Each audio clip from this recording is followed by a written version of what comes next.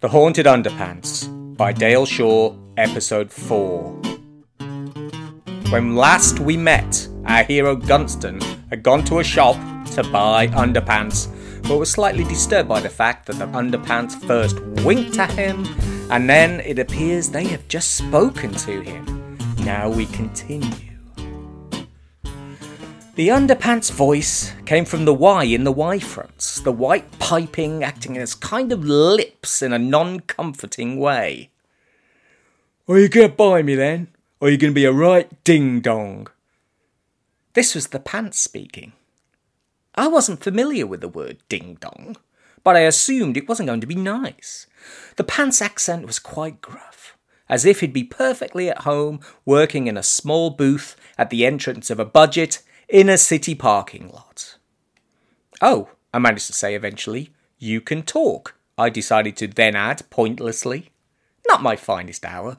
Not like the time I ate an entire dino bar given to me by mistake by a confused scoutmaster, and then I found a totally different dino bar unopened on a bench, and I ate that one too. That was easily my finest hour so far.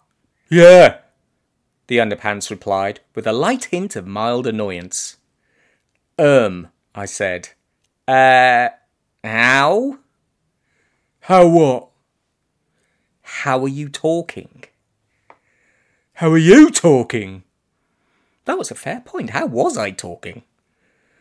"Because my insides?" I offered lamely. He didn't have eyes, but his frontal gusset shifted slightly to indicate the rolling of eyes.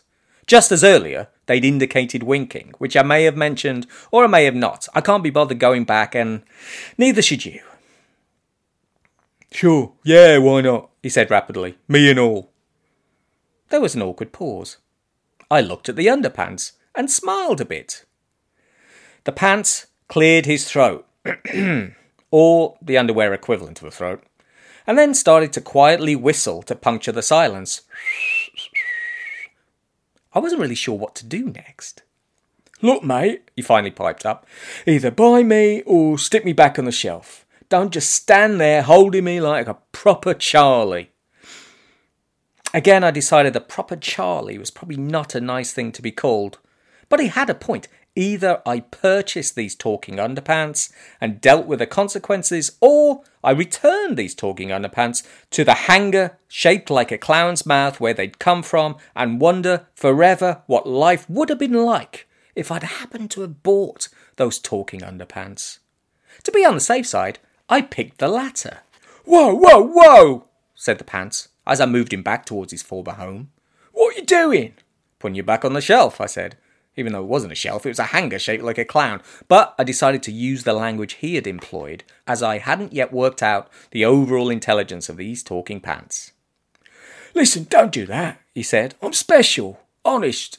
You could do with having me around." "Why?" The pants furrowed his panty brow. "Because, I'm a Viking." "What?" "Yeah, I'm a Viking. Kids like Vikings, right?" He adopted a sort of pirate voice. "Arg! I'd be a Viking." Like the ghost of a Viking living in some underpants? He thought about this for a bit. "Sure, yeah, why not?" This was perplexing. While my dreams of living alone on Mars meant enjoying a quiet and uneventful life, the idea of owning talking underpants possessed by the ghost of a Viking was more than a little intriguing. "All right," I finally said. "I suppose I'll buy you." My decision had been slightly clouded by all these pantly, ghostly, Nordically events. "Sweet," said the pants, in a very un-Viking way, adding a lackluster, "Oh, me heart is." In the next instalment, Gunston seeks advice from his grandfather, who's an idiot.